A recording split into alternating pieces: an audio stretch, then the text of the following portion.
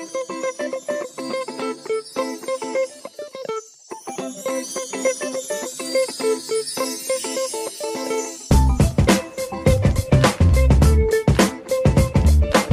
Venters, welcome to another episode of the Just Checking In podcast.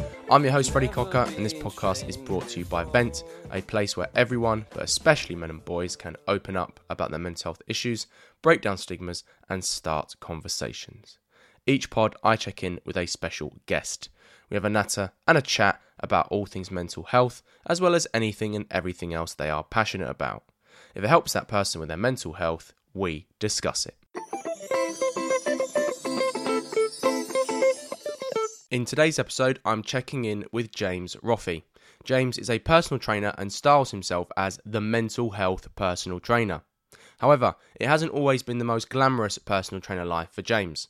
When James was in his 20s, he developed an eating disorder which was triggered by three key life events. The first was being released by Charlton Athletic FC's academy. The second was failing a business studies exam when he was doing his AS levels and was then subsequently kicked out of his then grammar school. And the third was a sudden death of his grandmother when he was 18 years old. These three events caused James to develop his eating disorder, which started by presenting as anorexia and then morphed into bulimia, which he had for the following 8 years.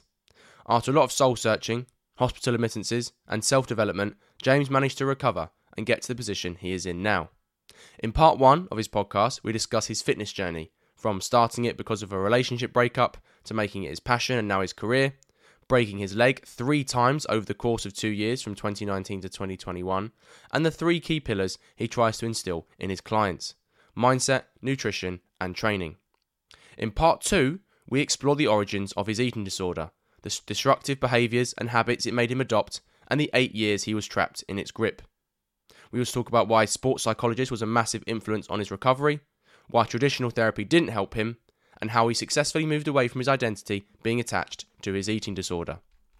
So this is how part 1 of my check-in with James Roffey went. James, welcome to the Just Check-In pod, mate. Thank you so much for driving all the way to my flat in North East London to record this. I'm very appreciative of that, pal, and thank you for letting me check in with you.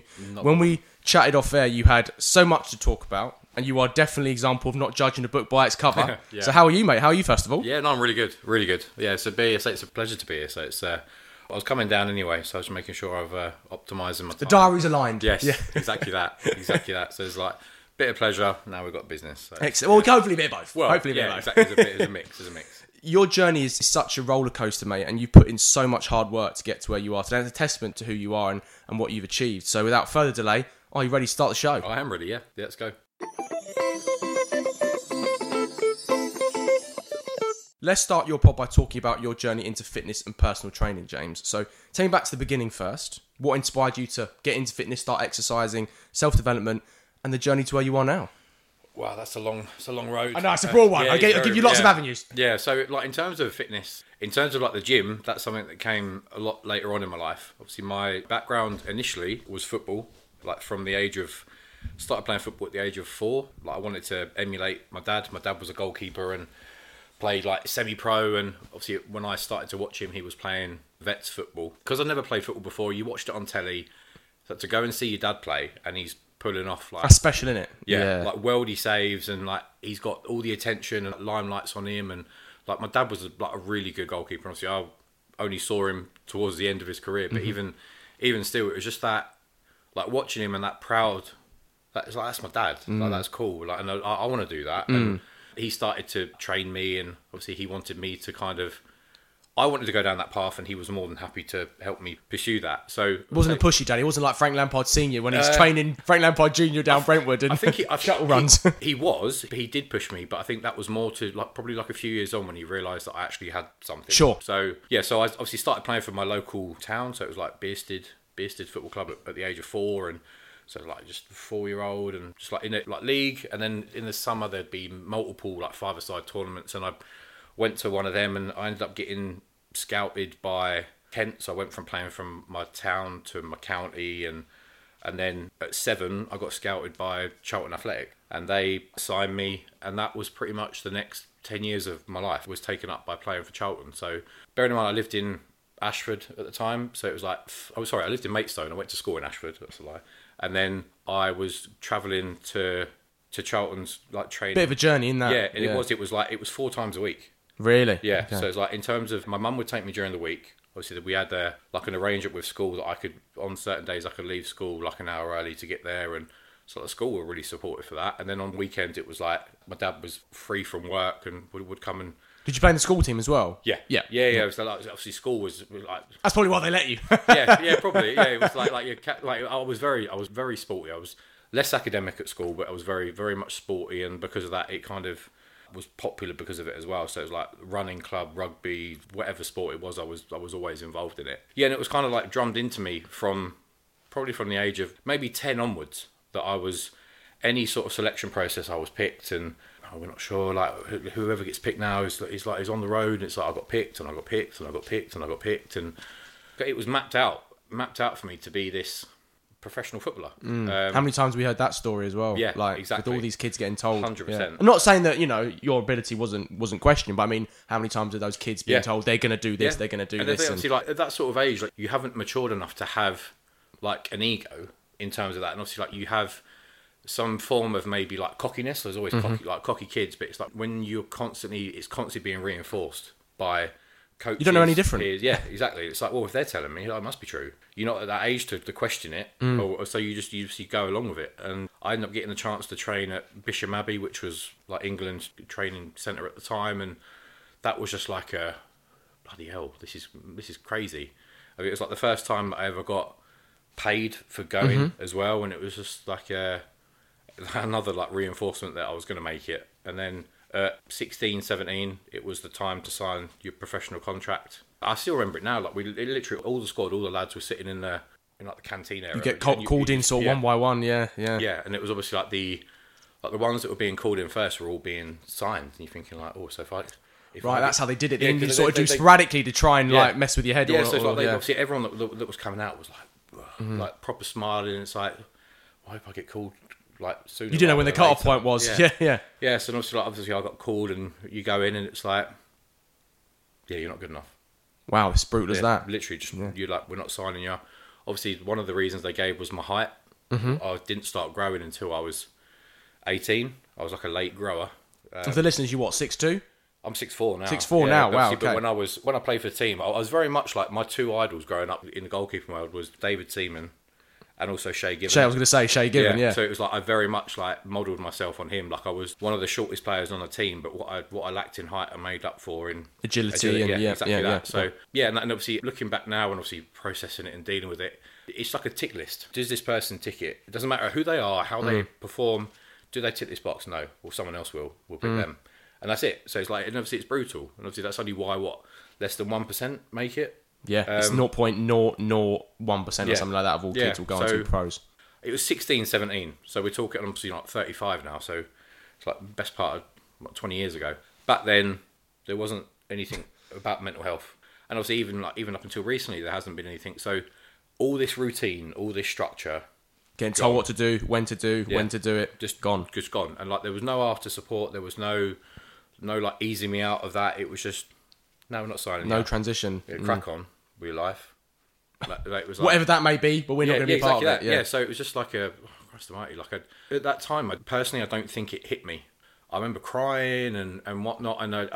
But it was just like one of these things. Like, all right, I've just got to go back to school and focus on school. And was that a good thing looking back? Do you think if it had affected you more, it would have? Do you know what I mean? Like, I think this is the thing. Obviously, like it led to me just like again. Like I think like I don't know whether it was the mentality that I had or it was just how I dealt with it. It was just like, well, I've just got to get on with it. I've got to get on with it. And then so I carried on with school, and obviously I was entering like my first year of A levels, and so I went to a grammar school. So it's drummed into you. A's are acceptable.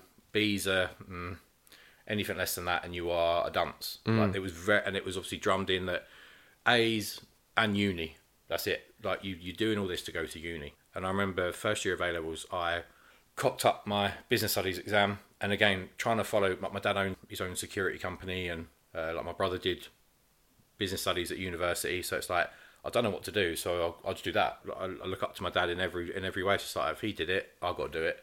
And because I did that badly in it, and they wouldn't let me repeat the year, so it was like, well, what are my options? It's like, you do something else. I had to drop it or I leave. And it was like, well, I don't want to leave, but I can't not do business studies. So I had to leave. I obviously took the option to leave. So that was like leaving my circle of friends that I've known since like 11. And obviously, like in hindsight, 6 years isn't a long time now looking at it, but obviously back then it's like you're every day with them. So I wouldn't say I was like Mr. Popular, but it was loads of mates, and it was just this like your world collapses, doesn't it? Your school's your world, and your world collapses. Yeah, and it's obviously like I ended up going to college, and college life did not suit me. It's different. It is different. So I think, again, it's a sixth form college in a school compared to like a big college is definitely different. Yeah, I think like just the structure and the laid backness, and like I always struggled at school academically. Although I went to a grammar school, they say like you're like top 10%. I was the bottom percentile of them. Like my friends used to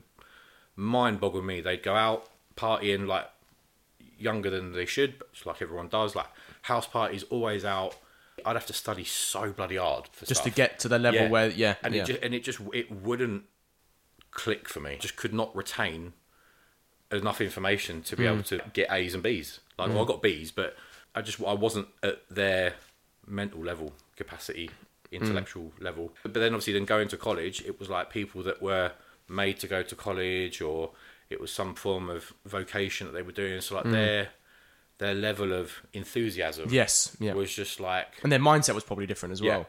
Yeah, and obviously that probably goes with their background, and obviously that's it's person dependent. But obviously just when you're used to a level and then it's completely different to that, it was just like... Was it a wake-up call, or was it just a culture shock? It was culture shock. I think that's what it was. And it was like how I used to look up to my friends was how people looked at... Well, not looked up to me, but I was kind of ridiculed from it, because I was a grammar school boy, and it's like... The roles were reversed. You went from being like sort of looked down upon for one reason, and then now you're being looked down upon in a different way for being intellectual. Yeah, I think so. And it was like, obviously, like people... Like, it used to annoy me that we'd be doing lectures and stuff, and they'd just be like chatting, and it's like... And I'd just like, will you shut up?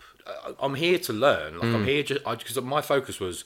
Get my double distinction, like that, and then I was like, to go to uni, get UCAS points, go to uni. It's like, if you don't want to be here, don't turn up. Don't interrupt my time being here. Like, sound like a teacher. Yeah, exactly. It's like, and then it felt like goody two shoes. But it's like I didn't want to be there, so it's like, but I am here, so I have to make the most of it, because I don't want you screwing up this up for me. And it was like, obviously, so there was like a little bit of... I was probably known as the posh boy, but pretty much, obviously, grammar school boy, like privileged or whatever. Like, obviously, just that the stereotype that goes with that. So I didn't enjoy my time there, but I think when I started my course in September. Around that September time, my nan, so my mum's mum, lived in Peckham at the time. Like, my granddad had passed away about 7 or 8 years prior, and she'd done amazing. Like, she obviously been married for like 50 odd years. She started to go to social groups, and they went on days out, but I think like the crime levels were this is pre-gentrification Peckham, isn't it? Yeah. And I think she lived very close to where is it Damilola Taylor? Yep. And it was obviously like obviously that was all over the news, and my nan couldn't even go to the local high street without like police cordons everywhere. And I remember her saying to like my mum, like, I want to come live with you. Like, I don't want to be here anymore. So she sold a house, and so the money she got from the house, we built an annex on the side of our house for her. Guys, that house in Peckham's probably worth a lot now, isn't it? Yeah. So she moved in with us in like the November. So like a few months into me starting college. In a December, so like Christmas time, she was complaining about this like pain in her stomach. All the while she's living in my brother's old room, but obviously he went to uni and stayed up in Sheffield, and so all this building work's going on, and like obviously my nan was complaining about this pain in her stomach, and she had problems with like eating, and so my mum was like, oh, we'll get through Christmas, in the new year, we'll go to the hospital and see what's what. Booked an appointment to go to doctors. Doctors obviously were like examining my nan. Like, I wasn't there, but obviously my mum gave me the details, and apparently the doctor didn't like what they were like feeling in her stomach, like referred her to hospital. And then also I was at college, and I get a phone call. Obviously my phone's ringing. It's my mum. It's like, oh, I'm in lesson. Phone rings again. So I said to her, I was like, can I go out and take this? I was like, there must be something wrong if my mum's continuously ringing me. So I take the call, and my mum's in tears. I can still remember it now. Like, think about it now. She's like, she's got cancer, and there's nothing they can do. They let me leave college, and I went to the hospital, and it was like my nan was so calm. There was no fear. And I remember she's like holding my mum's hand and was like, Kim, it's fine. I just want to see John again. her husband, obviously my granddad. So she was... Was that your first real experience of seeing death viscerally? My granddad, I was 11 when my granddad passed away in 99, so that was like my first year of being at grammar school. But I think it wasn't as close to home. 11, you're shielded from it, I guess, as well. A little bit, and I think, and again, obviously, like, although like I saw my granddad and we went to see him in hospital, but he was in hospital in London, and like it wasn't a daily thing, right? So obviously, more compartmentalised. Yeah, I think it's I guess at that age, it's like in the nicest possible way, it was like out of sight, out of mind kind of thing. But then obviously with my nan, it was basically everywhere. It was in her kidneys, in her pancreas. It was obviously like I don't actually know what the primary cancer was, because it obviously by the time she went to the doctors, it was everywhere, and obviously like doctors couldn't do anything, so it was like palliative care. So she was sent home. Macmillan nurses came in, and obviously being at college, I was only there like 2.5 days a week. So this was beginning of January, and it was just this rate of decline was just awful. It wasn't even like weekly, it was daily. Like I'd go to college, I'd come back like a few hours later, and it's like she looked even worse, and it was just and she ended up passing away beginning of March. So from middle of January to the beginning of March, it's like no time at all. Obviously, like there was no fight in her. Like I think she'd accepted it, and so it was almost like she just let it consume her, and that was it for me. It was like a taboo subject with my mum. My mum then had no parents. We couldn't talk about it, and I remember at a funeral, I remember my mum was just like inconsolable, and like rightfully so. But I remember sort of paralysed with grief. Yeah, almost, and I remember her, like I remember hugging her, and I remember she hugged her, and like she pulled me away and like looked in my eyes, and she's like James, I don't have any parents. And it was like, what can you say to your mum? What was I, like 17? Like it's just like I can't do anything to make that better. Yeah. And obviously, like my mum she wasn't like putting her burden on me, or she was being open about how she felt and what she was thinking. But it was just like one of these. I think it was just this. All these. So the being let go from Charlton, the switching up schools, my nan dying. That was all within 18 months, and it was just it's a lot for a 17-year-old to deal with. 100, yeah. Plus, obviously, I was going through like puberty as well, so it's like all these hormones and whatever, and it was just. At least you grew. Yeah. But to be fair, I think that was another thing that was in the back of my mind about the if only I'd have grown quicker, or if only like the selection process would have taken a little bit longer. That was another like. You didn't think more like, I could give it another go and try and join. These examples of players who have got into professional football quite late in inverted commas. Yeah. Ian Wright, 23, 24. Jamie Vardy. Yeah. So did you not think a little bit like that? I think once they let me go, you thought that's it. Fell out of love. Yeah. Oh, you fell out of love with it. Yeah. It was just like which is fair enough. I had this ego view that I'm not good enough. So it's like, and I didn't even go back and play for my town, my local team. I didn't even do that. Was it a shame that you felt? Yeah, that was exactly what it like. Yeah. It was just, I ended up, because I couldn't talk about the situation with my nan, I almost then didn't talk about anything else, and I just internalised everything. Yeah. And it was just this, I felt like I let my parents down. All the work they put in the sacrifices. You hadn't let people down. I know, but that's how those kids think. I've read Michael Calvin's No Hunger in Paradise. I've watched Rio Ferdinand's documentary he did on youth footballers, and I'm sure you're probably aware of that. And you see the pain in the people he speaks to, like all these old West Ham boys, and you still see it now as and they're like in their 50s, late 40s. Yeah, I think it's just one of the like you get put on a pedestal, and then there's no. You're the football boy, as he said. One of his mates said, I'm the football boy around my town. I'm the person that's going to do it, and everyone says I'm going to do it. So when you don't, what's your identity? Exactly that. And so it was just this like, I'm not, all the investment that my parents put into me for 10 years, no end product, nothing good come of it.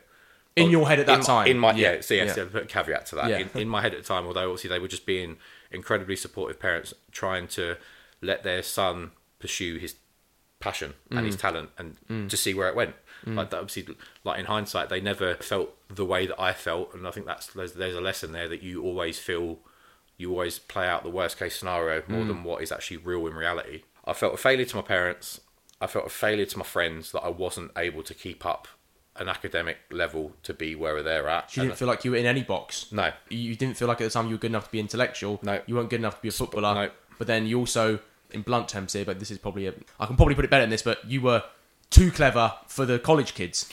Yeah, it's kind of like I didn't fit any boxes. I didn't Yeah. fit any social circles or. You weren't dumb enough for them, basically. Yeah, to be blunt. with that, I think in layman's terms, yeah. And then obviously then was the situation with my nan. Like I couldn't help her in any way. You couldn't help your mum. Yeah, no, it's that helplessness sort of thing. So it was like I internalized everything, and essentially like the way that manifested itself was in the form of my eating disorder. We'll talk about that a little bit later in the pod, mate. Yep. But let's come back to fitness. Yep. We've gone all the way around the house around, before we actually got to it. Yeah. So it's good, but it's good to the good context there. Yep. So the reason you initially got into the gym, specifically in air quotes, was because of a relationship breakup you went through. That's correct. So just tell me about how that gave you the desire to step firstly into the gym from a professional perspective.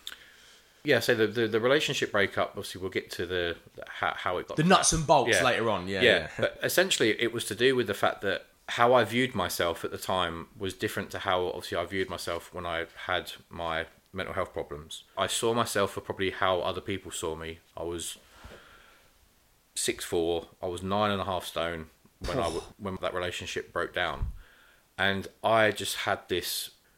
I guess it was some sort of like macho view, as in like I should be the protector. I should be the person that can support my partner. Obviously, at the point it was this woman. Although we broke up, I had it in my head that I don't look like a man. If trouble ever came our way, she would probably step in front of me. Did you feel quite emasculated by that? Yeah. And I think I had this vision in my head that if I go to the gym and I get a little bit bigger, I'll feel better in myself. I will look more of a man, and if she sees me, She'll want you back. she'll want me back. That was solely my reason for going to the gym. I was out of the destructive cycle I was in from my mental health, and obviously she played a big part of that. The secretive nature of what I was doing, to be able to live with someone and open up my world, and to have to change my routines to fit the dynamic that I was in, was a massive help for getting my head on the straight and narrow. So mentally I was better. Physically I was massively underweight. So it was just this, instead of, whereas before, the vicious cycle that you're in, you'd have a good few months of doing something will go wrong, or you will deem something hasn't gone the way that you wanted, and you will revert back to that vicious cycle of self-sabotage. For the first time in my life, I didn't do that. It broke the cycle. Yeah, it didn't even enter my head. It's like, this is sink or swim now. I'm on my own. Literally, I'm on my own now. I don't even have, like, my parents are 5 hours away. My brother's, obviously, was like married with his wife, and obviously had got his own life. Like, I can't be burdening him with my stuff. I'm in this now. I've got to do it. The way that I dealt with it was to go to the gym and kind of put these positive steps and routines in place that I've never had before. So it was like a bad reason, but it was a good outcome. In the end, yeah. And like, I remember walking in there, and it was like this feeling of anxiety and people. You thought people were looking at you, Okay, that's how I felt when I stepped in my gym. You realise actually people don't care. People looking at me and judging me, and it's like every time I was looking around, like I'd see someone was looking at me. Obviously, again, like re-emphasising my paranoia. Kind of, yeah, exactly. Yeah. It's like I was seeking like the confirmation, like bias or whatever, or the opinion that I had. And I remember I was going to the gym. I didn't know what the hell I was doing, but luckily I turned up every day for a week, and then I got chatting to the guy that run the gym. The gym, let me just tell you that, the gym was literally a stone's throw for where I used to live with this woman. So it was like... Did you choose it deliberately then, in that sense? Right, okay. Yeah. Oh, accidentally bump into her deliberately. Exactly. Yeah. They say that I'm not silly. That's the plan. That was the plan that I kind of played out in my head. So I was chatting to the guy that owned the gym, and he turned out to be like a 5 times Mr. Great Britain. I told him my story, and he was like, "Oh Christ, mate!" He's like, "We've all been there with women," and he's like, "I don't understand the mental health side of things." He's like, "But me and my son, like his son was 17. He was like a junior bodybuilder, and he's like my son runs the gym for me. He's like, I come in every now and then. He's like, if you want to change, he's like, we'll take you under our wing and we'll help you. Like, if you give yourself to us, we'll definitely help you change." How did that feel? Really nice. Having that just support, and I think to get it in a gym environment where there is this stereotype of like man's man, and like no one's out for you, they're all out for themselves. It was kind of like this.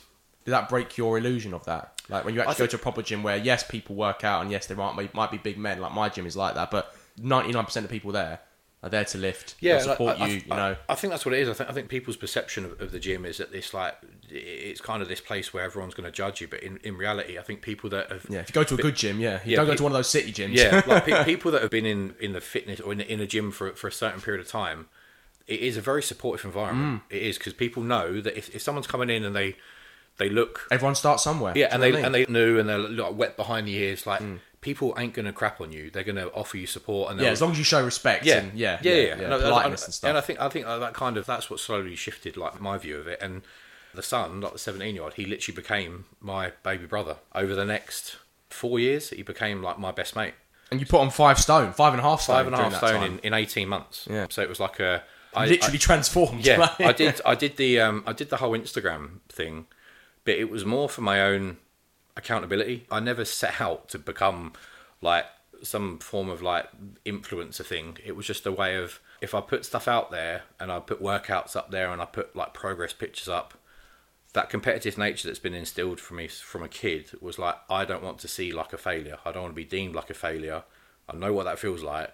So if I start on this journey, I can't stop. And obviously you got the fitness bug. Yeah. I caught the fitness bug, and then it was and obviously and then my Instagram started to blow up, and I think for so long when I had, obviously it was a decade that I had my mental health problem, I had no interaction, no compliments. My self-image was nothing, and when you got all these people that are liking your stuff, and you get that validation again. And it was football. Like I'll be honest with you, like, did you know how to handle it? No. I gained an ego. I gained this cockiness and this arrogance, and I think like probably a lot of PTs can fall victim to that. I imagine, and I think obviously this was before like the PT stuff. This was just me being in the gym, and it was like this. Looking back now, obviously, like the level of where I'm at, like. As much as people on the outside were looking in thinking, "God, he's a fucking dickhead," I think I needed that to elevate myself to a point whereby I was leveling myself up physically, mentally, emotionally, and I think I used the ego to build myself up. And one of the most important things that I've learned is like the self-love. Even like people now, like I'm not very in social situations. I'm not an extrovert, but I am very confident. I'm very confident in my own. You have to be, mate.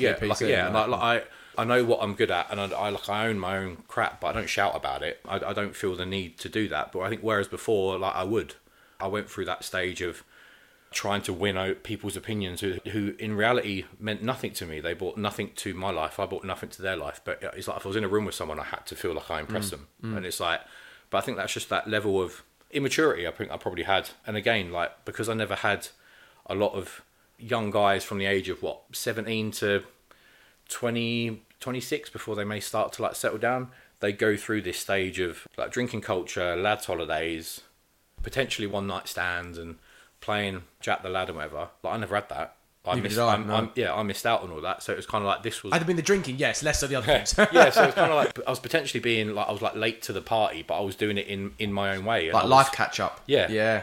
So it's like I always say with my friends, like when I was transforming, that I'm late to the party, but I'm getting there now. I may be like 10 years behind you boys, but I'm experiencing things that you experienced like years ago. Then it ended up, through Instagram, I got into like the modelling, doing modelling work, and then extra work. So I was doing commercials and like collaborative work with Adidas and crazy things, to be honest. Obviously, I'm a massive football fan, and obviously I'm a massive Liverpool fan, and I got the chance to work with Mo Salah on a commercial for Adidas, and it was just like Jesus. I remember being in the bus. I didn't know who I was. You don't know who you're working with until the day, and I was in makeup. They're like, "Oh, you know who you're working with today?" I was like, "No."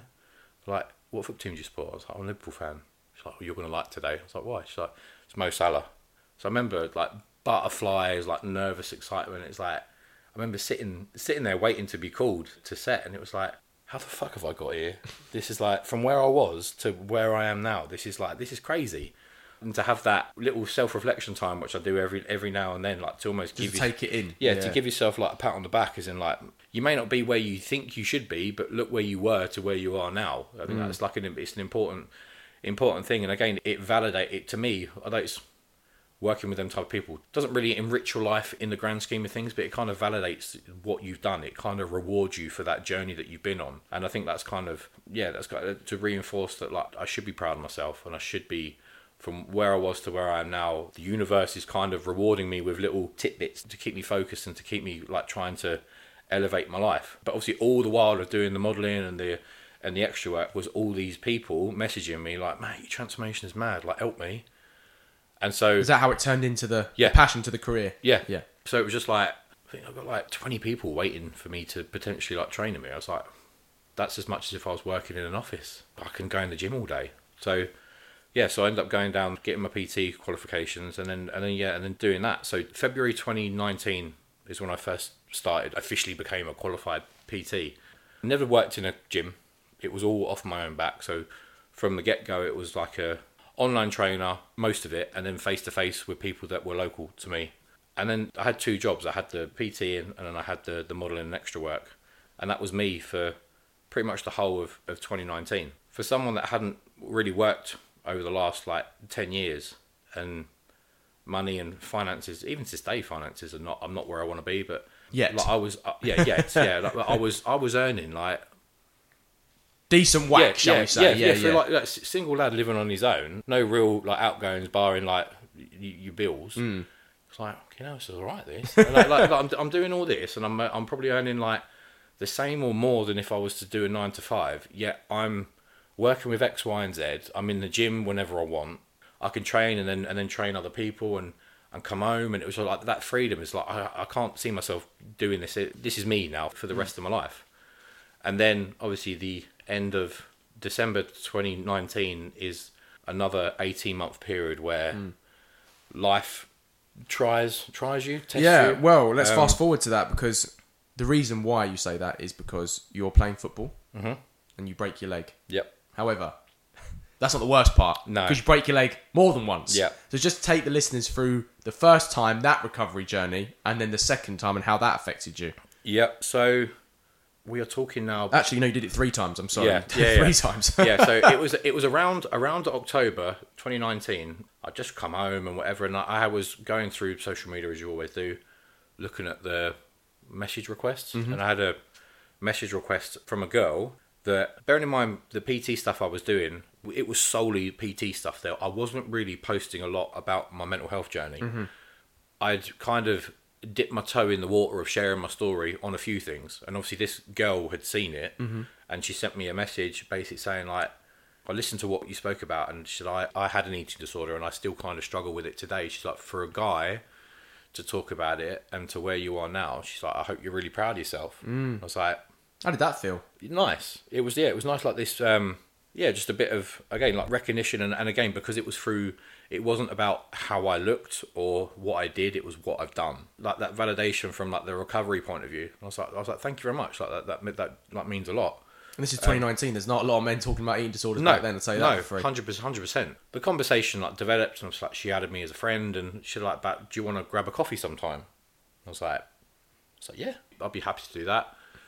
The coffee turned into a dinner, and dinner turned into various dates and whatever. And stupidly for me, I opened up to her about everything, because the message that she sent, and you felt you could trust her. Yeah, like she'd been through. Someone else has been through similar things. So I can open myself up to her. She'd probably understand more. You trauma bonded early. Yeah. And again, because always something I try and avoid now. Yeah, exactly that. So it got to Christmas. I remember we went on a date.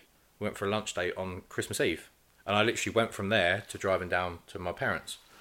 And it was like, we're going to have all these plans, and we really get each other. This was her.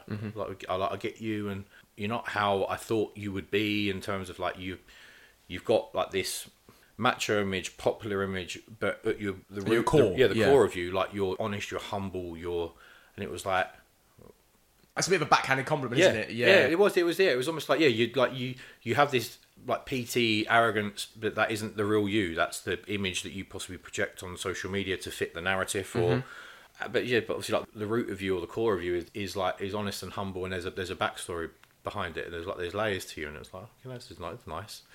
So stupidly, I had gone a little bit OTT on the Christmas presents.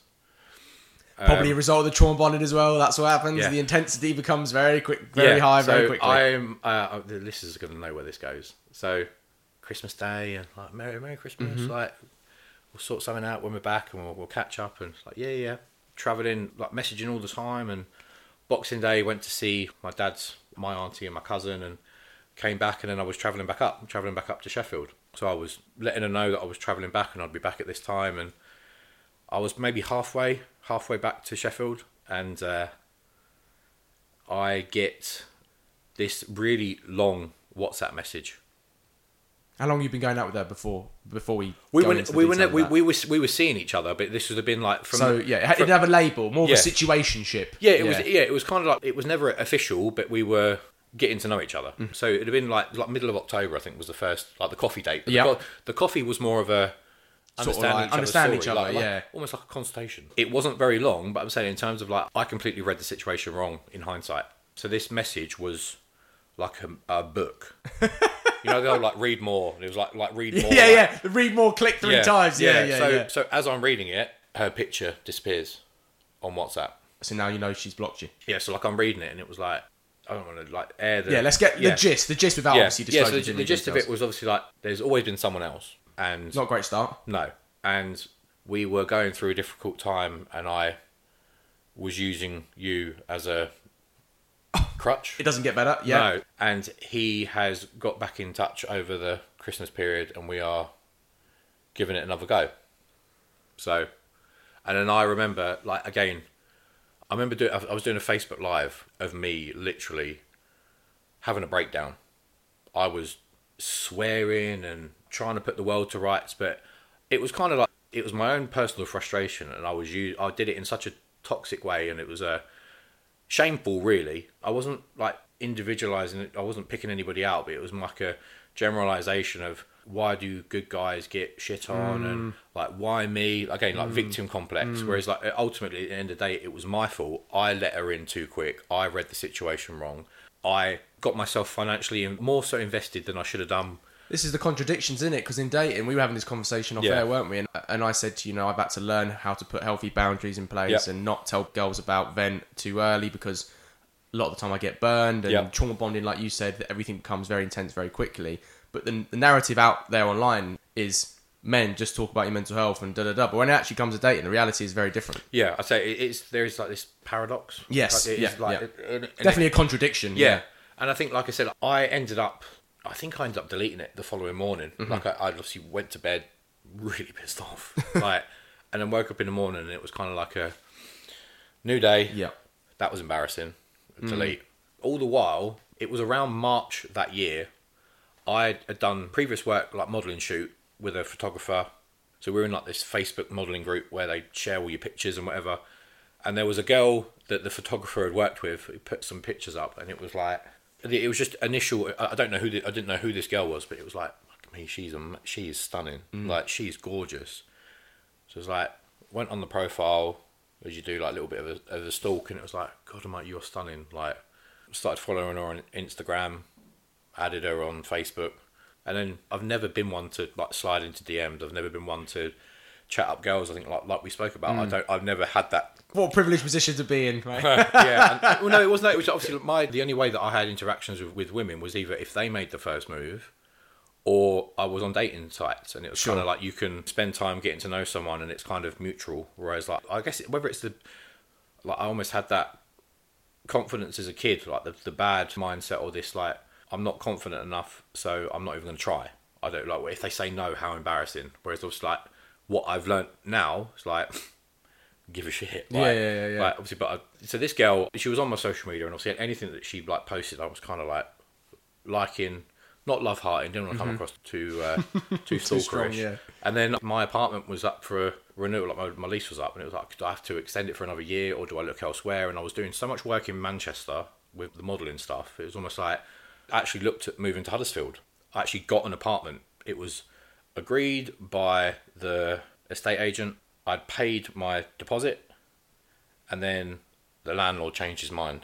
But because I'd paid all the fees, I got my deposit back. I never got any of the fees back. I was like, but before, when I'd viewed it and I viewed it again, I sent Becky like a DM, and it wasn't flirtatious. It was literally like, oh, like, I know that you live in Huddersfield. Like, I viewed an apartment here, and I'm looking at moving here. Like, what's it like? What's the area like? Good start, good intro, yeah. Yeah. And so, like, the funny thing was, like, her reply was, I wouldn't move here. It's a shithole. no, like, oh, whereabouts? Or it was just like, I was like, she's not interested. Oh, apologies to the listeners of Huddersfield. I'm a Huddersfield Town fan, so apologies to the listeners. She's lived there her whole life, so she's got far more of a... Oh, yeah, she can say it then. Her opinion's far more valid. That was literally it. That was like, well, clearly she ain't interested. And obviously, I didn't really know what to expect in regards to, like, the message was a general message. What's it like? Like, I was going to move to an area that I don't really know, but it was like a halfway house between my clients in Sheffield and the work in Manchester. But I was like, oh, she's not. Maybe she's seeing someone or whatever. Forgot. Maybe that's just the Huddersfield bluntness, mate. Yeah, exactly. So, and then at Christmas, I put a post up about, obviously, I spent time with my mum and dad. I think we took a picture on Christmas Day, and it was like a before and after from like a previous, like a Christmas from years ago, or a picture of me when I was potentially one of the pictures that was taken when I was at my worst, to the picture of me with my mum and dad and Christmas hats on, and I think I basically said about how the journey that I've been on, coming back and spending time with my mum and dad, and how close I am to them and the support they gave me over the years. Like, I love it, and it's made the journey, like, as difficult as it was for me and them, it's all worth it now.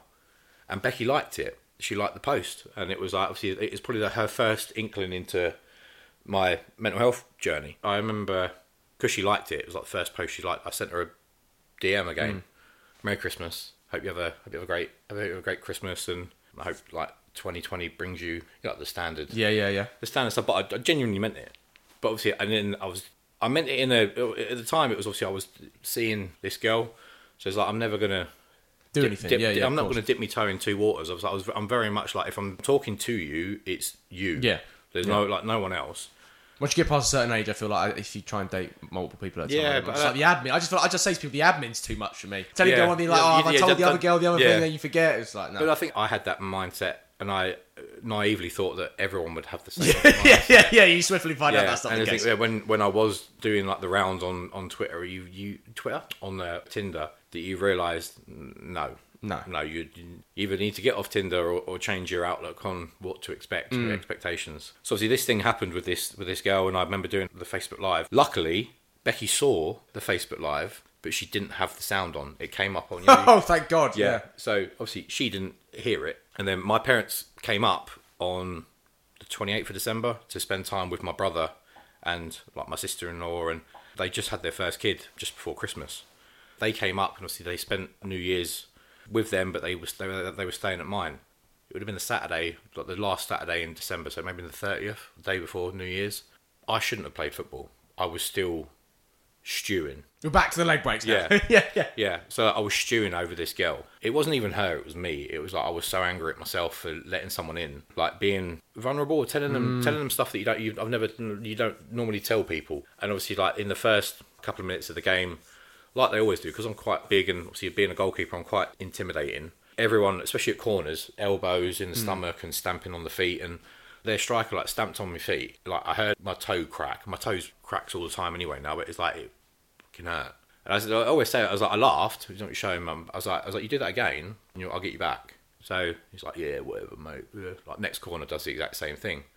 So like a bit further on in the game, there's like a 50-50. The ball's coming, like they play like a through ball. It's bouncing on like the edge of the area. He's running towards me. So I'm like, I better get that ball first. If I get that ball, I'm taking him out as well. I managed to get my foot to the ball first, kick it out, and as I've followed through, I've brought my knee up and I knocked him out. I stood over him. Again, I was probably like a right twat.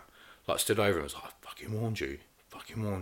Like, and I was venting my own frustration out on him, which is completely... I don't know this guy. But I was like using him as a way of relieving my own anger. And then about 5 minutes after that, almost like an identical 50-50 with his strike teammate, got to the ball first, and this guy scissored me on like just above my ankle. I was like, oh, Jesus Christ, that hurt. Carried on. The initial pain was like, it's just like adrenaline's rushing, and proper what his impact, just like Stud's impact of gonna have like a bruise or whatever. So carried on playing. It was like about 10 minutes left of the half. He's like, if you roll your ankle or you twist it, it hurts, and then that pain slowly goes, and it's uncomfortable. Whereas like this was getting worse. As it went on, it was getting worse. And so I was kicking the ball, and it's like, oh, fucking hell, this like something's not right. And then the last kick of the first half, I took a goal kick, and as I kicked the ball, so I'm left-footed, and it was my left foot, my leg just buckled as I kicked the ball, and obviously ref blew half-time whistle, and Like, I came off and obviously sitting or standing around for 10 minutes before the game, it just seized up.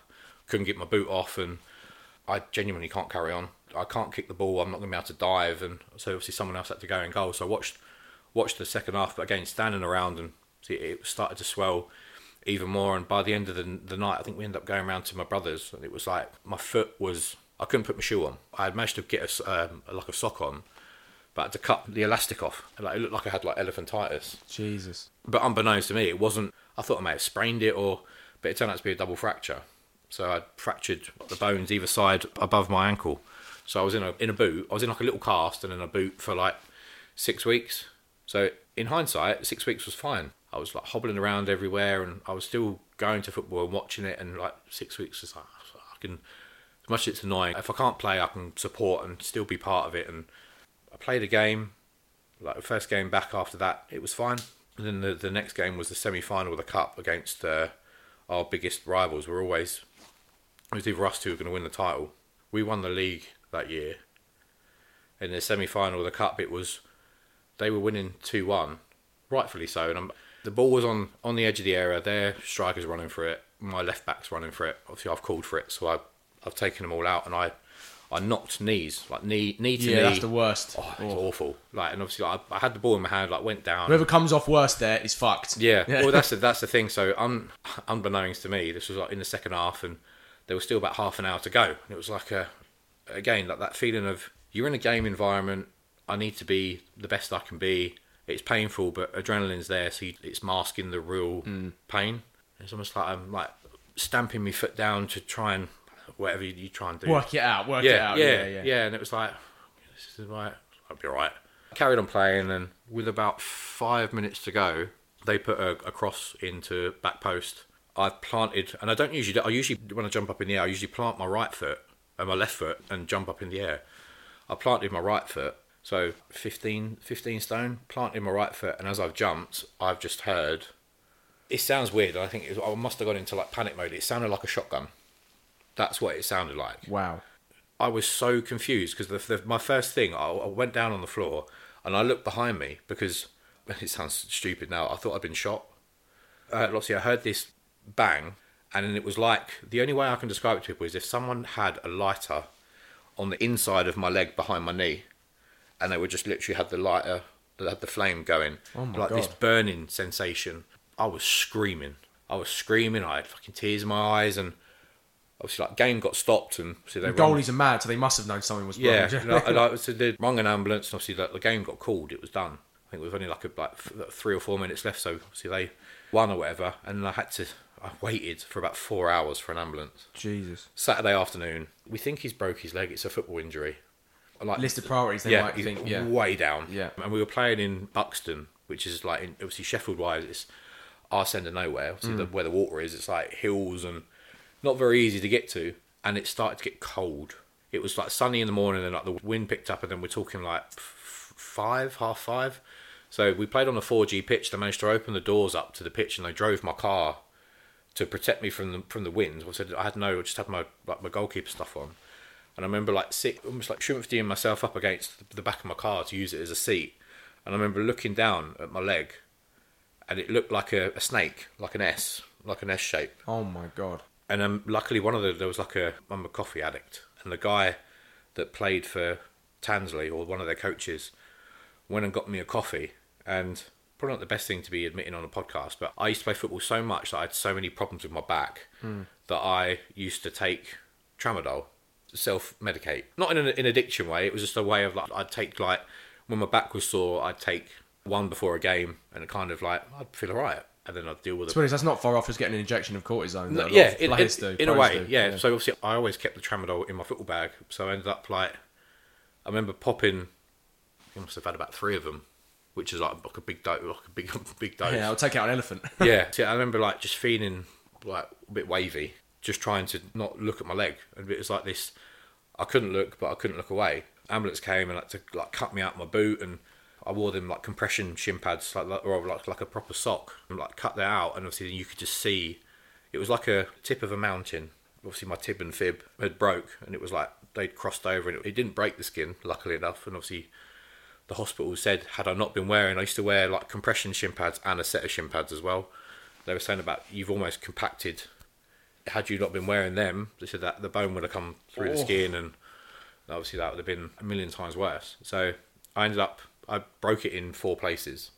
What had happened was the knock of the knee had caused a fracture just below my knee. So obviously the stability of my leg was compromised, and obviously me then putting my weight on it and then trying to jump up in the air, so caused it to buckle. So it was like a break at the top, my tib and fib, and there was bone at the bottom as well. That was on February, it's about the 20th, it's like the last week in February. I'd started seeing Becky at that point. We'd gone on our first date middle of January, and I came out of hospital just before the lockdown. So Becky and I had known each other properly for like 2 months. So as we entered lockdown, I was in a full-on cast, and I'm talking like toe to bollocks, basically, like completely set in one place. And she used to come... Like your night nurse. Yeah, I think it was like 3 times a week. Bearing in mind she lived in Huddersfield, so it's like an hour drive. Like, I had... See, my brother lived locally, but he was...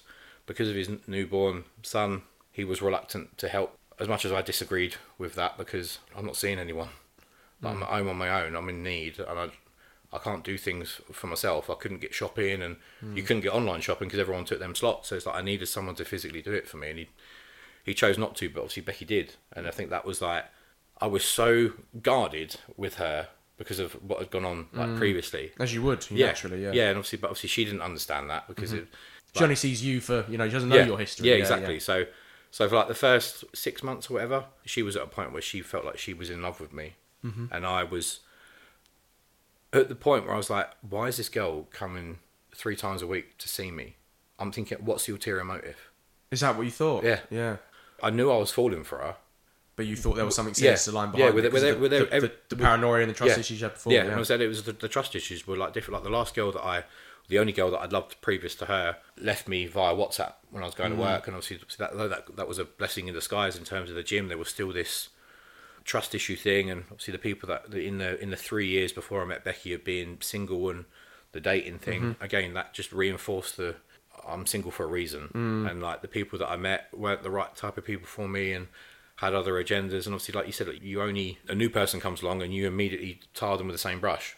Whether that's right or wrong, it's the defense mechanism. Like, it was exactly that. And obviously we had like friction, obviously the intense nature of lockdown, coupled with the fact that we were still getting to know each other, and I'm still dealing with this stuff. And so she works for a car insurance company. She's always been a home worker, so even during lockdown she worked. Obviously, like on the times that she didn't, she'd come to me, and on weekends she'd come to me when she didn't have a daughter. So it's like she was having this massive investment, and it was obviously, in hindsight, I completely get where she was coming from now. It's like, I'm making all this effort, yet you're giving me nothing. You're not progressing. You didn't see that, though, did you? No. And again, because like in my head, I'm thinking like, my leg's broke.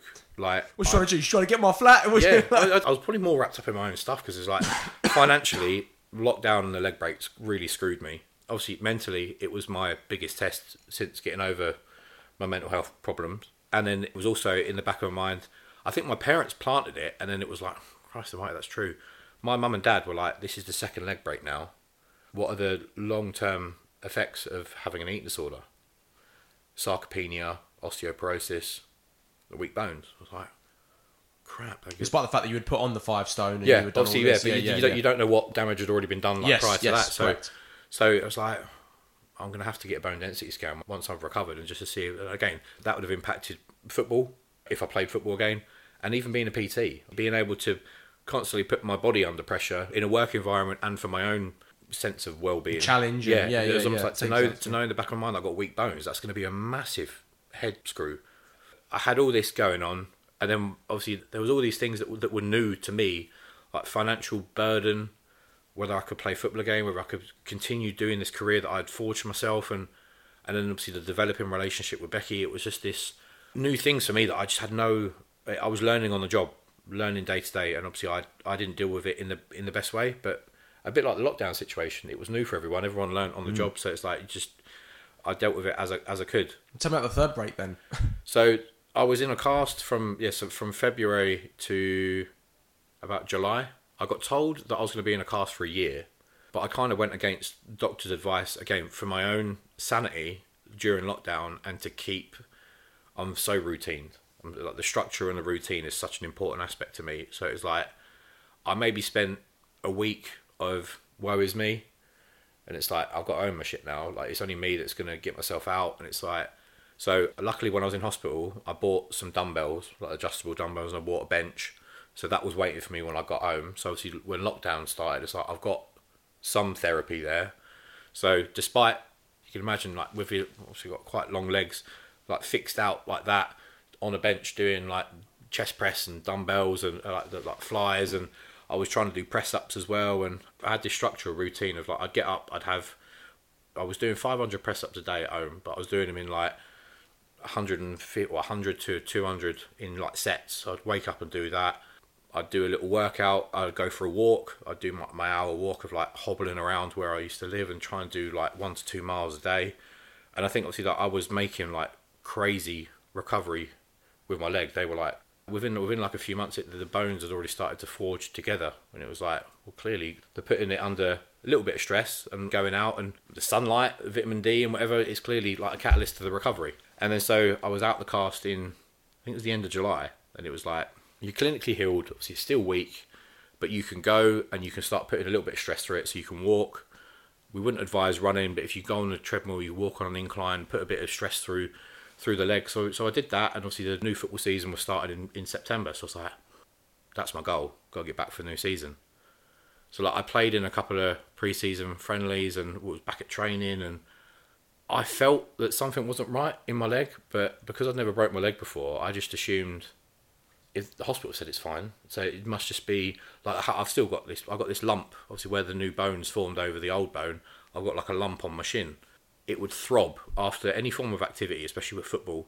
You could almost see it pulsing, and I was like, maybe that's just because I've got quite skinny shins anyway. It's obviously like there's not a lot of meat there, and where that new bone's formed, maybe it's just stretching and it's uncomfortable, and maybe it will go. And I saw like a physio who I used to see for my back, and we were using like that scraper thing to try and get rid of a lot of like the scar tissue and stuff, and it was working. And I was thinking like, I don't think it's as bad, so it must just be fine.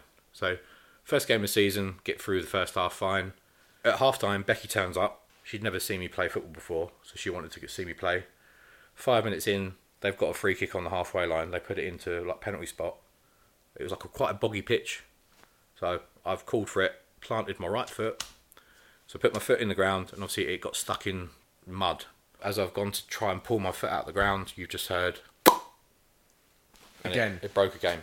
The exact same place, like the tib and fib, completely broke. So literally back to square one. So I was under Chesterfield Royal Hospital for the first break, and obviously where I was playing football, I was back in Sheffield for the Royal Infirmary. So I was in resus, and they'd done an X-ray. A doctor comes over. It's like, why the fuck were you playing football? I was like, what do you mean? He's like, well, you broke your leg, but your leg was already broken. Like, this isn't a new break. You've literally just... So you were told that it wasn't broken? Yeah. It was never healed.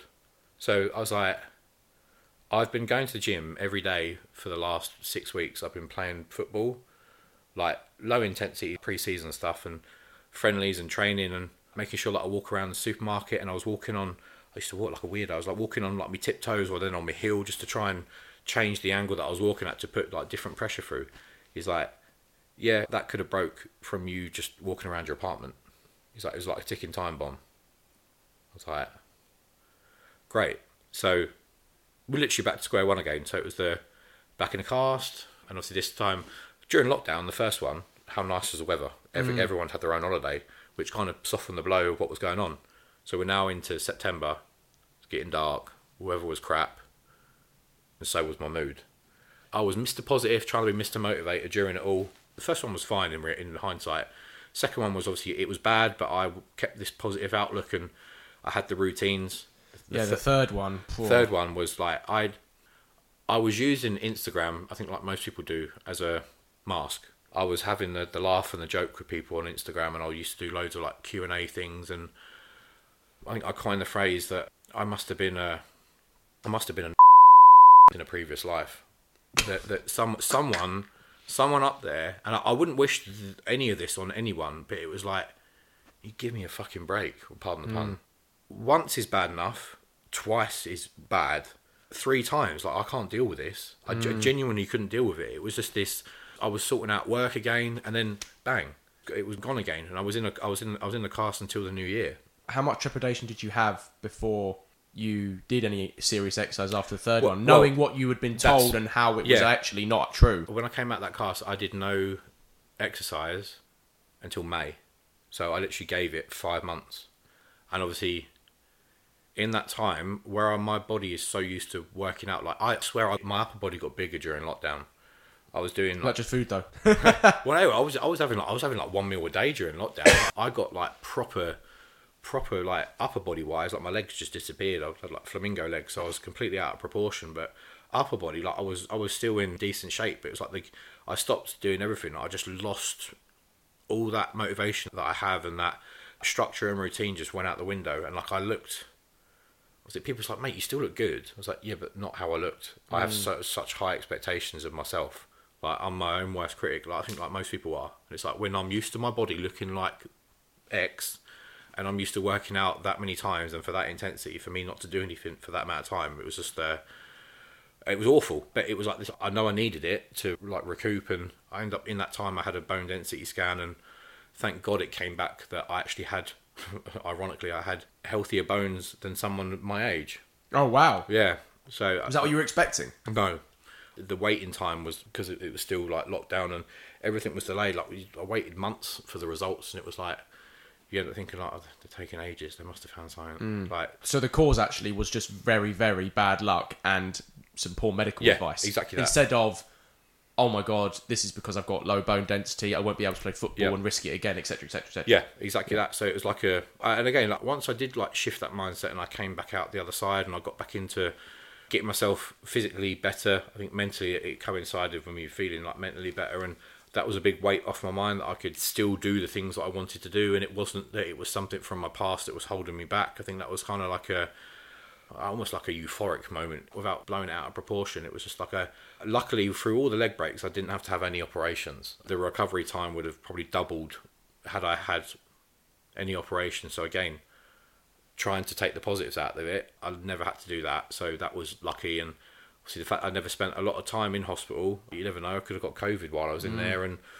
that would have been like another situation to deal with or whatever. So got back in the routine, and I obviously got back into work, and then I moved to 20 November time.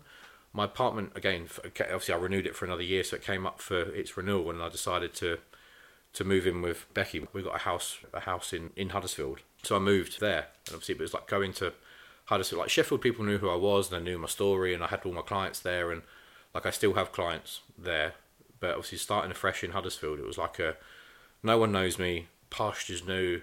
Everyone's friendly as well, so you won't take long to get to know people. It was, but I found it difficult. I did find it difficult. I ended up working in a gym for the first time, like a commercial gym, as your normal PT. I was put on like a graveyard shift. It was the only slot they had, and it was like close proximity to where I lived. But I worked.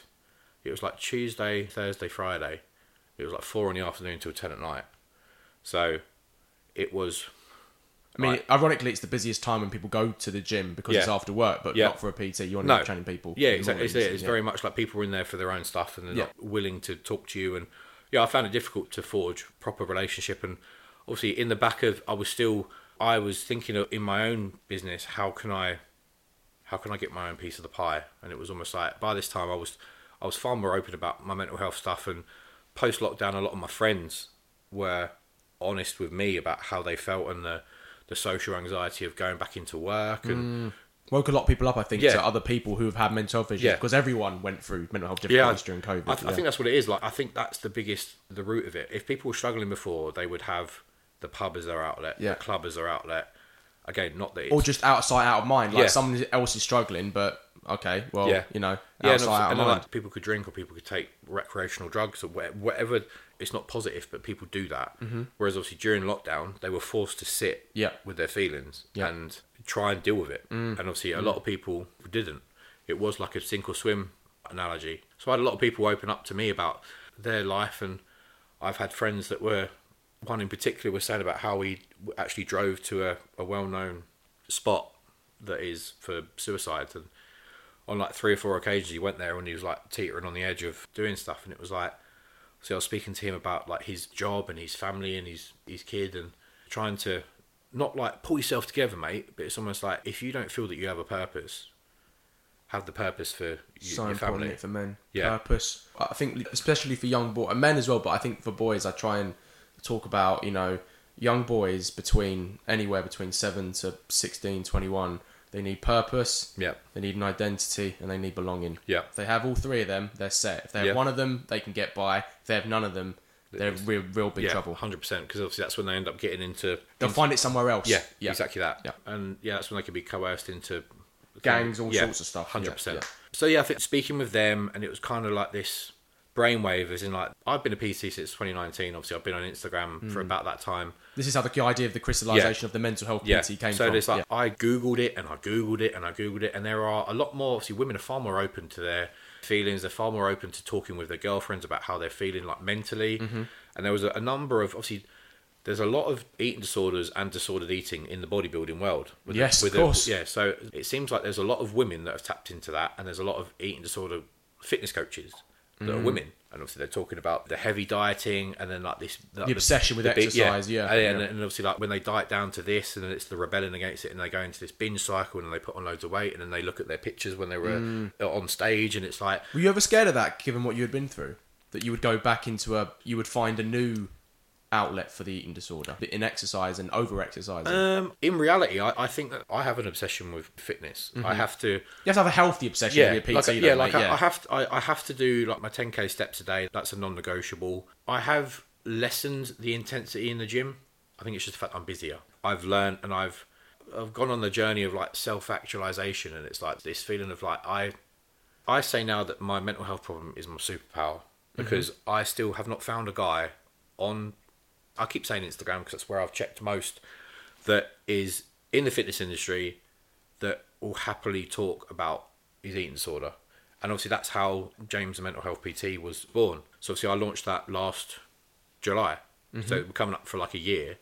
It is a slow burner, because when people look at a PT and like whether they look at their physique or they look at what they post in their content and like they're funny, it's like 150 quid a month. Sort of humble bragging, a lot of it is, isn't it? I'll take a punt on that. Like I'll training plan for 150 quid or whatever.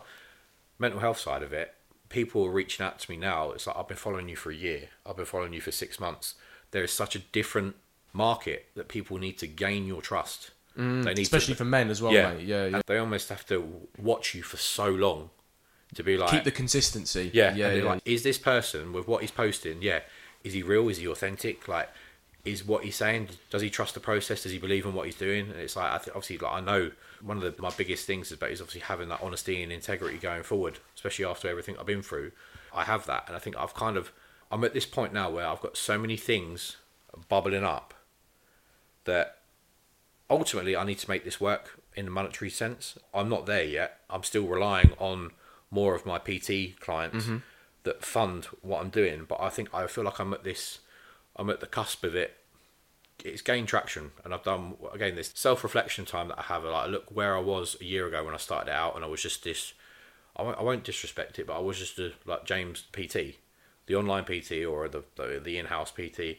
Like where I am now, what I've done in 11 months, although it hasn't brought in additional money, like the foundation that I've laid is actually really good. Yeah. I've done work with the NHS, I've done work with universities, I've now started talking at schools.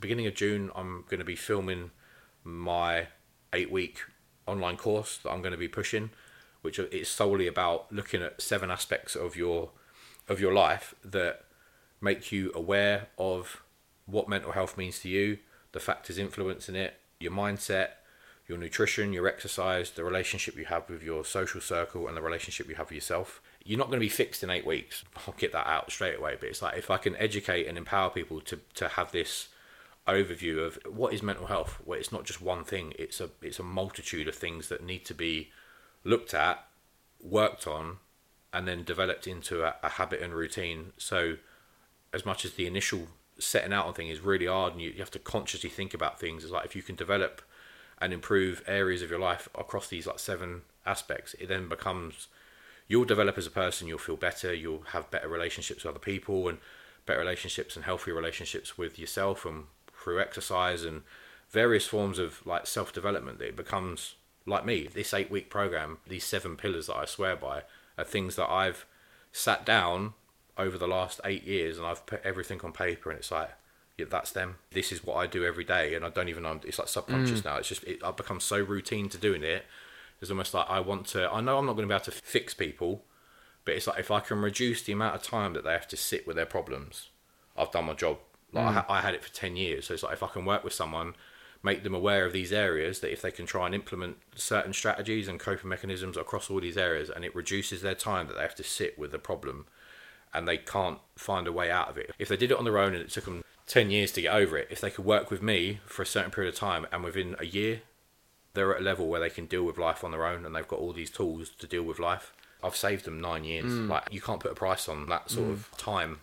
Before we reflect on your fitness journey, mate, I've got one more question, which is when you talk to the lads, especially in these schools, and I see this in my gym.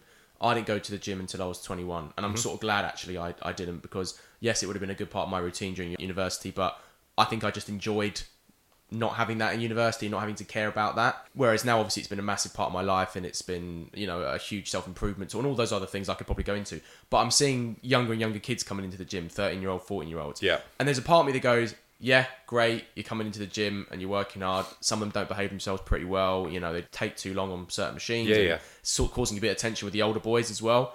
But there's also a part of me that goes, should you even be here? Yeah. Like 14-year-old kids. Okay, they should be going out, playing football all the time, playing sports, and just getting that social interaction and the exercise through that, rather than being in a bodybuilding gym. I've had this chat with my mates. We always talk about various topics, and that was something we've spoke about in the past. I think, like, I thought that there's usually an age limit. It's like 16 is usually but obviously whether gyms don't probably need to make some cash as well. Yeah, exactly that. So again, it depends on your view of looking at it, because if you look at as like society as a whole, is there really, like, when I'm going to sound old now, but when we were kids, there wasn't more youth clubs, isn't it? More places for kids to go. Like, even like being out with my brother, we spent like some holidays just out in the field playing football, and like at a park playing on the playground and stuff. There's not a lot of playgrounds anymore. There isn't a lot of places for people to go. Like youth clubs, it's all cost, and like if they can't, they're gone. Especially if it's not self-sufficient, it's knocked down, flats are built, and like. They try and give kids like things to do, but I don't think it's engaging enough for kids. So kids obviously end up finding their own things to do, which end up lead to like the vandalism and criminality. So I think it's like, obviously boxing. There's been a big uprise in boxing because of the routine and the structure, and that. I'd rather them go to there than come into my gym and not behave themselves. I think it's kind of like one of these things. Like, I get it from both points of view. Yeah, same. There's very much like there is a positive element to it in terms of like it's teaching you discipline, it's teaching you like self-confidence and motivation, and it's obviously helping you gain a skill. You learn a lot about yourself, and that inherently turns to them. You become aware of other people, and it's more of a healthier. It could be like a social thing as well. So instead of being on a street corner, you're in the gym with your mates, which. Again, but then there's obviously and in my gym they come in like packs of 6. And I work in one gym and I train in another, and the one that I train at is very close to a university, so you get 10, 17, 18-year-olds turn up, and it's just like you got to take a ticket to go on the machine. Like, so how many sets you got left? Like 4 with 10 of you. Like, all right. So yeah, it just pisses people off. It is. But then I guess it's like, but like you put yourself in their position. Is there anywhere for them to go? It's like a double self-awareness, isn't it?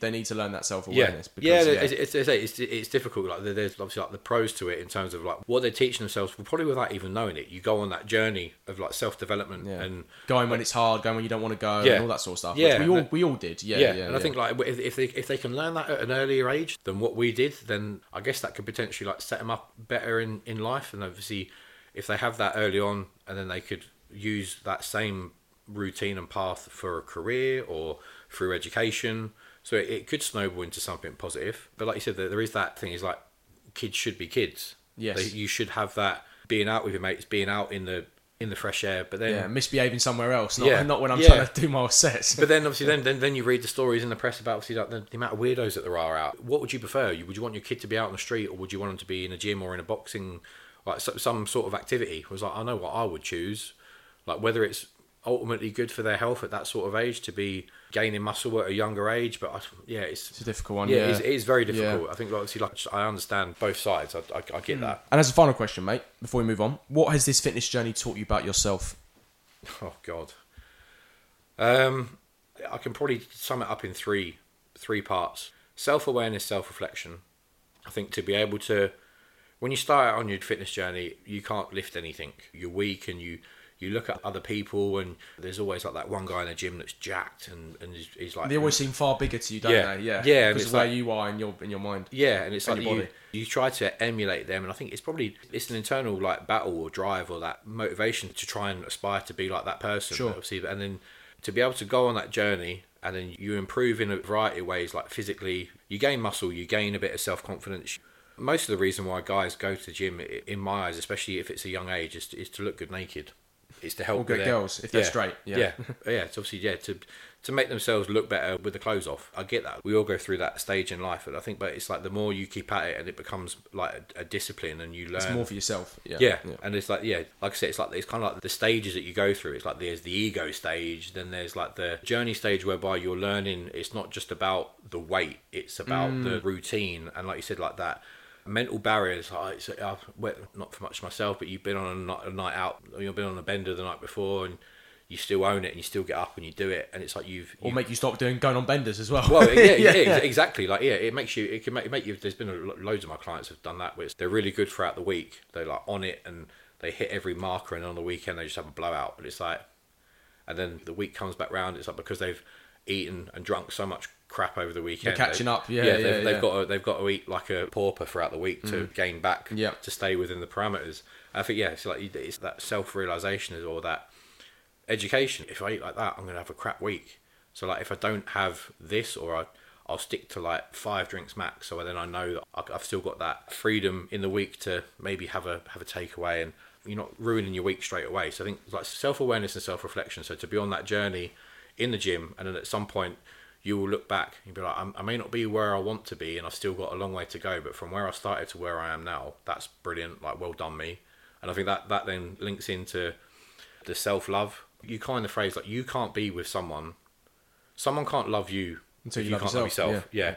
It's not just the gym that does that, but it's the gym and the fitness regime that did it for me. It sent me on that journey, and I learned an absolute crap ton about myself and about other people. And it's like I genuinely learned to love myself. And some people may, with how I projected myself on Instagram, I know there was a time when I was an arrogant little twat. But then, like, I could look at myself in the mirror, or someone can say, like, are you proud of what you've done? Are you proud of who you are? Yeah, I am. It's been a massive journey. There's loads of motivational quotes, like, people only see you at the top of the mountain. They haven't seen the climb. They haven't seen the struggle. They haven't seen the setbacks.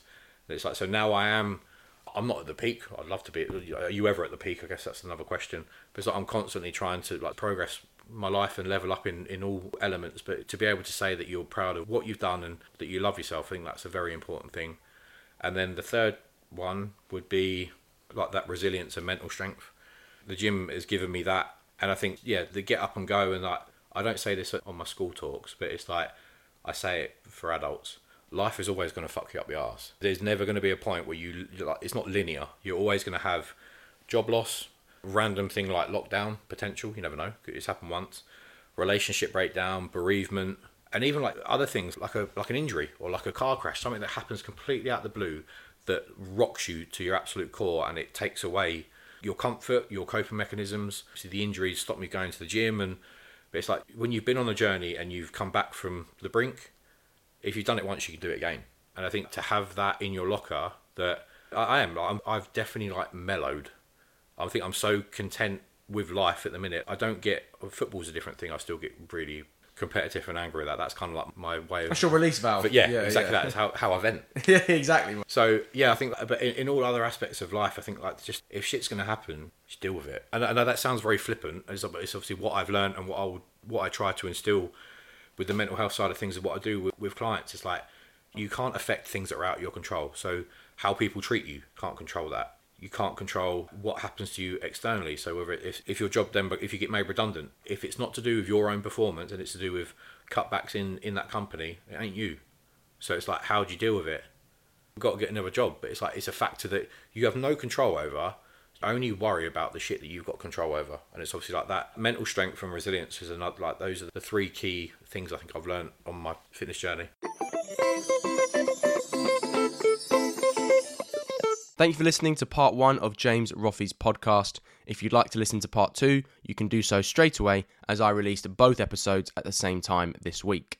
In the meantime, please give either of these episodes a share on social media if you enjoyed them. You can give them a 5-star rating and review on Apple Podcasts, or you can support us at www.patreon.com/venthelpuk, or head to our Linktree at linktr.ee/venthelpuk to make a one-off donation, or buy some merch, or buy a ticket for the Just Checking In podcast live show. We hope to check in with you again very soon. And remember, guys, it is always okay to vent.